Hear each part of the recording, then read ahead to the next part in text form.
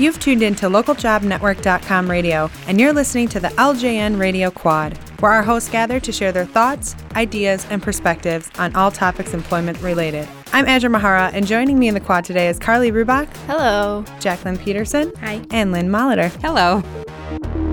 We have another great show ahead of us today. Carly, why don't you kick us off? Sure. I've noticed in our resources and radio shows lately that there have been articles about how to search for a job while you're currently employed, and I know someone who's going through this right now, who I won't name their name, obviously, but I think, there's a lot of obvious things to keep in mind, but maybe people don't even think about it. So I'm just curious if you guys have any tips or if you've searched for a job while you're employed in the past and how you went about it. Well, one thing that I will say is that I saw somebody make that I worked with, and this person felt like they could really trust their manager and some of their coworkers, so they had asked them for referrals for their current job.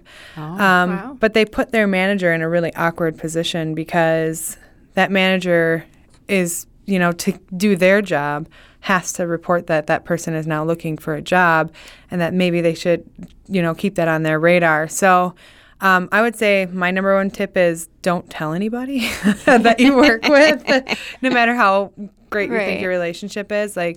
Don't put them in that position where they have to feel uncomfortable about having that knowledge. Mm-hmm. It's interesting you say that, though, because the other thing that if you don't want to let anyone at your current employer know about, you have to watch your occurrences of erratic attendance.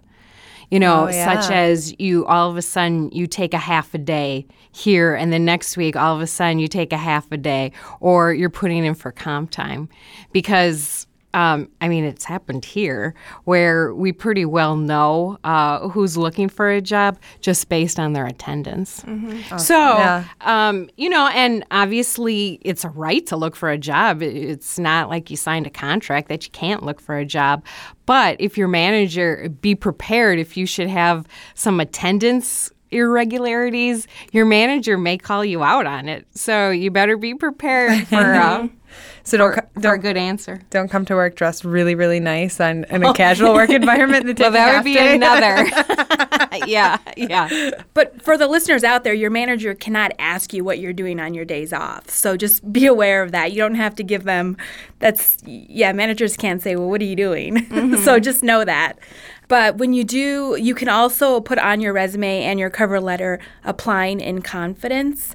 And the employer has the duty to keep it confidential. Yeah, confidential. So going along with that, my other question would be, and I had this question from someone who's looking for a job while they're employed, is should they be posting their resume on job sites, public job sites? And if they really want to, what can they do to protect their identity or protect themselves from their company finding out? The only thing, when you post your resume online or whatever, you can post it private. Mm-hmm. But if you post it public in a resume database, you do run the risk of other people finding it. Right. And I think that's just the risk that you take. Mm-hmm. That actually happened to me once at a previous job. I had posted my resume on just online, and I started working for this company, and I was working there for probably a year. And they called me into the HR office and they said, we found your resume. Oh. But they didn't realize that I had just never taken it down. Mm-hmm. So once I explained that, they were, I was like, it's really outdated, that I obviously, this job's not even on there. So if I was looking for a job, I would have that on there. And that made sense to them. But to Jacqueline's point, it was just on a public, profile, if you will. Right. So, yeah, and I think, along with what you were saying, too, Carly, is just be careful of social media. Mm-hmm. Yeah, there's some very obvious thing, don't use your company email to, set up an interview. Yeah. But, people do that, so, and don't make calls from the office. And right. So the obvious things to keep in mind, too. Yeah, and watch out for the printer. I know years ago I found someone's resume at the printer, and it was like, whoa. All right. So if you're looking for a job and you're currently employed and you don't want your current employer to know, those are some great tips to take into advice. And I'm sure another one would be time management to make sure that you're managing your time so that they don't know you're taking PTO, to Lynn's point, to interview. But that also brings us to Jacqueline's topic for today. Yeah, it's not about looking for new jobs, but prioritizing your time so that you're successful in your current position. And I wanted to just get your ideas on maybe your 1 or 2 favorite tips on what you do to prioritize your time and manage it so that you're successful.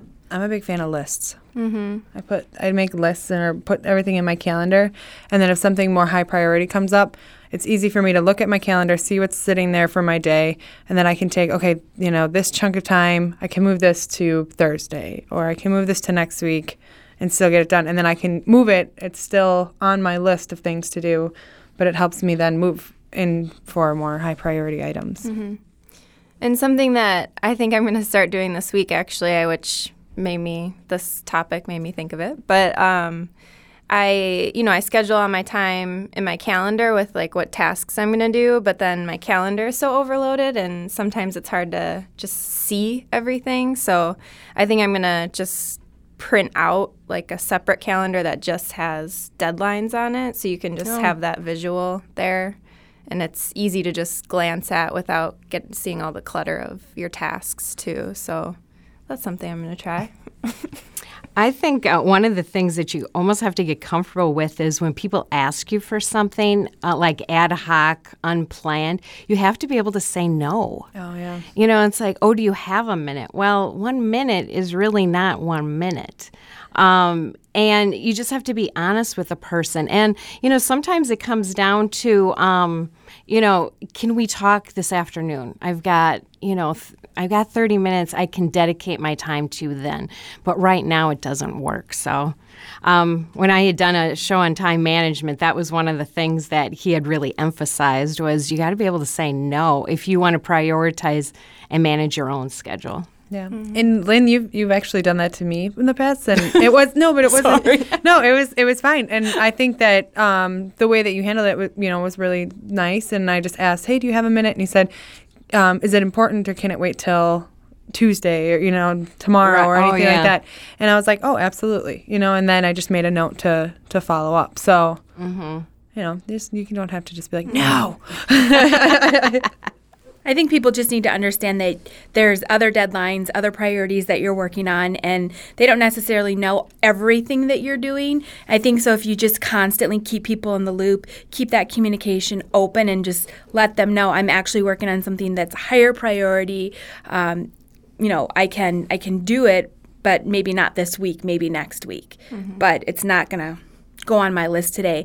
And I think that setting those boundaries keeps everyone on the same page, and that they know that it's not a matter of you not wanting to jump on board. It's just a matter of the fact that you just don't have time for it. But you have to let them know that you don't have time for it, or the perception is going to be different. So yeah. And I think that can flow into work versus personal life too. Like, Carly, you're planning a wedding. Yeah. So kind of. Hope your fiance is not listening.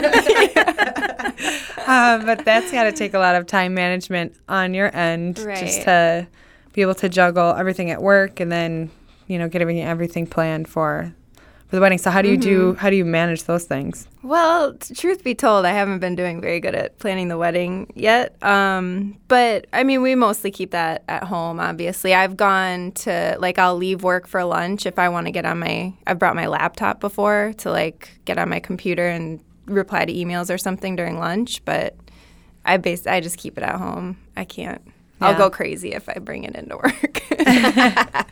I know. So. What helped me, because I just recently planned a wedding last year, and I just let my boss know, hey, there's a couple of phone calls that I'm expecting, because some of the companies that you have to work with are only open the same hours, and they're at lunch when you're on lunch. So, unless you can try to schedule appointments to be over the lunch period, but he was really understanding, and he said, yeah, if you need to take 15 minutes here and there, just make sure that your manager knows, and everything was fine. So yeah, and that might happen further down the road. Right now, it's just all up in the air.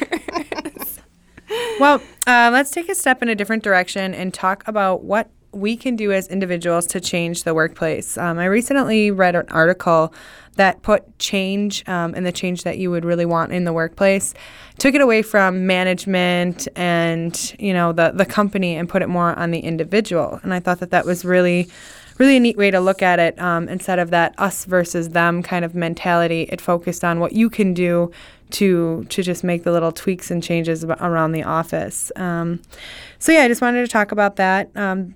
Any tips on that? Did you guys get a chance to read the article that I had sent out? Yeah, I think the biggest takeaway and the easiest thing to do is probably just leading by example and being a positive force in the workplace, because we've talked about negativity before and how that can just bring everybody down. So if you're positive, hopefully that will resonate with the people around you and you can just lift up the spirits. That's true. I actually did read the article too, and that was one of the big takeaways that I took. It was just that you have to be the first person to make the change, and hopefully others will follow. But it's tricky. I mean, if there's people who aren't on board with it, or they, I don't know, if they're not moving forward in the right direction with you, it does take work, and you can't expect people to change with you. You just have to be positive and be responsible for your own actions. And yeah, I like to always challenge myself to think of new ways that, may be more effective to work as a team or as a company. And I think the key there is to to kind of work out a plan on your own for whatever your idea may be, and then take it to your manager and, kind of present it and say, some things are little and it's like no big deal, and your manager will be like, oh, yeah. Like, for example, it's like, we need more camaraderie at lunchtime. Can we have a salad bar? And it's like, oh, okay, I'll just get you the approval, and then you run with the idea. And, usually it's like you hope you get buy-in from everybody, but you always call in your friends, It's like, come on, will you help me, get this change? And sometimes it can be, like, I think we need a team meeting, Can we have team meetings on, a weekly basis? And it's like, well, sure, but someone's going to have to schedule the meeting and come up with agendas. And it's like, oh, okay, I'll do that. So. Yeah, and one of the other things that I had read in this article was saying not to participate in gossip. So if there's gossip going on, just kind of remove yourself from the situation and don't partake in it.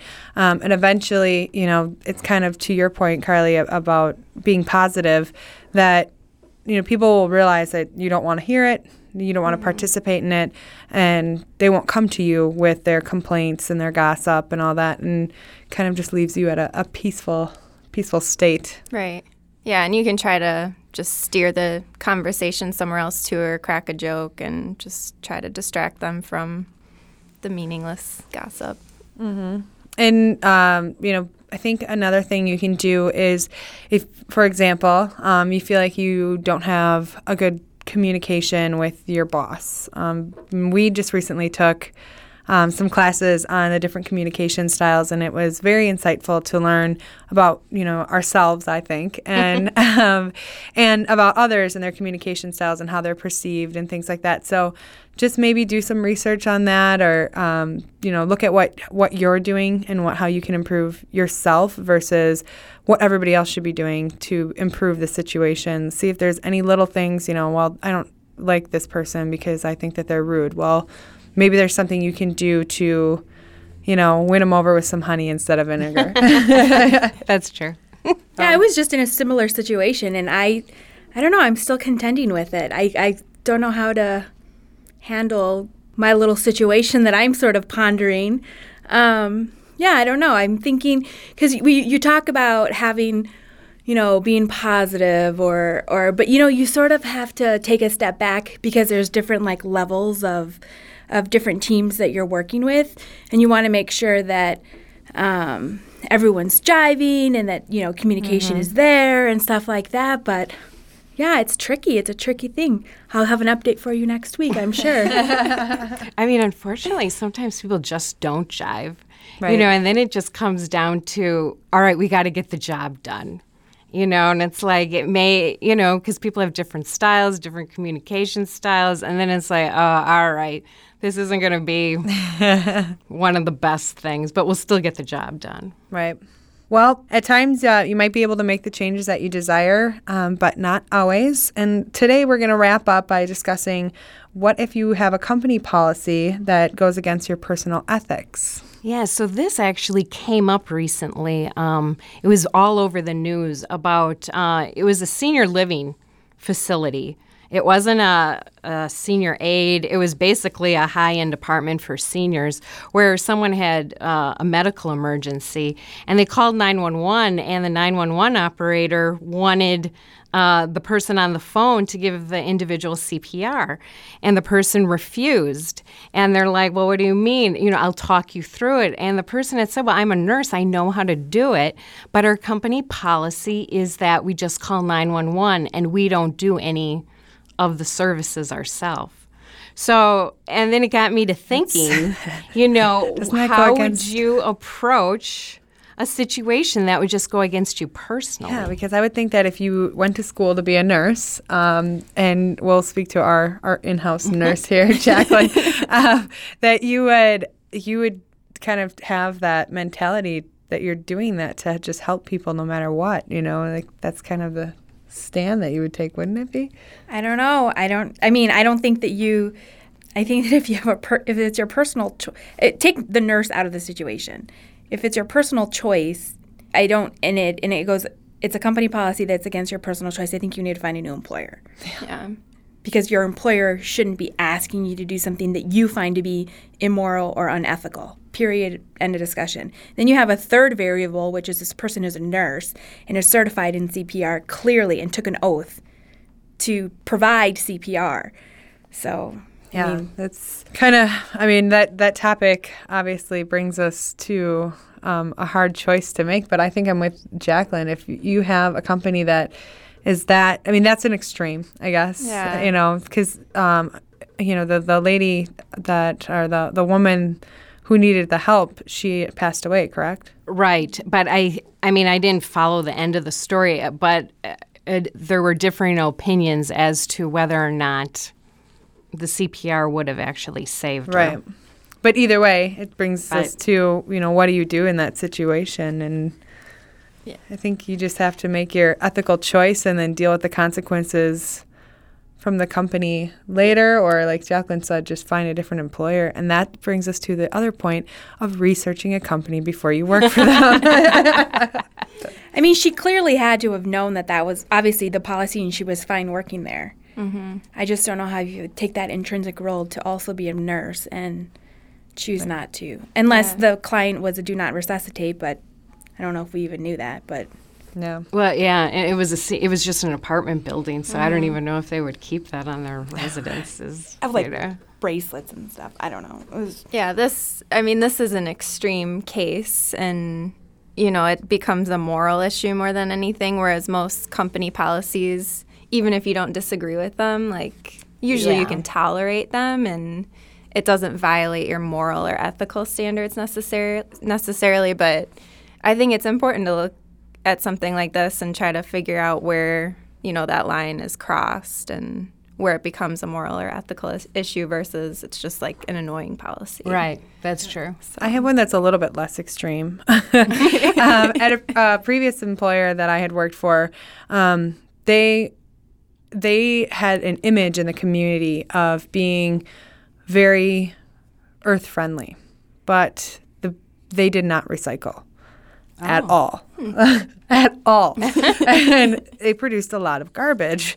And that always really bothered me. So, what I had done, there wasn't ever, I couldn't change. I had brought it up.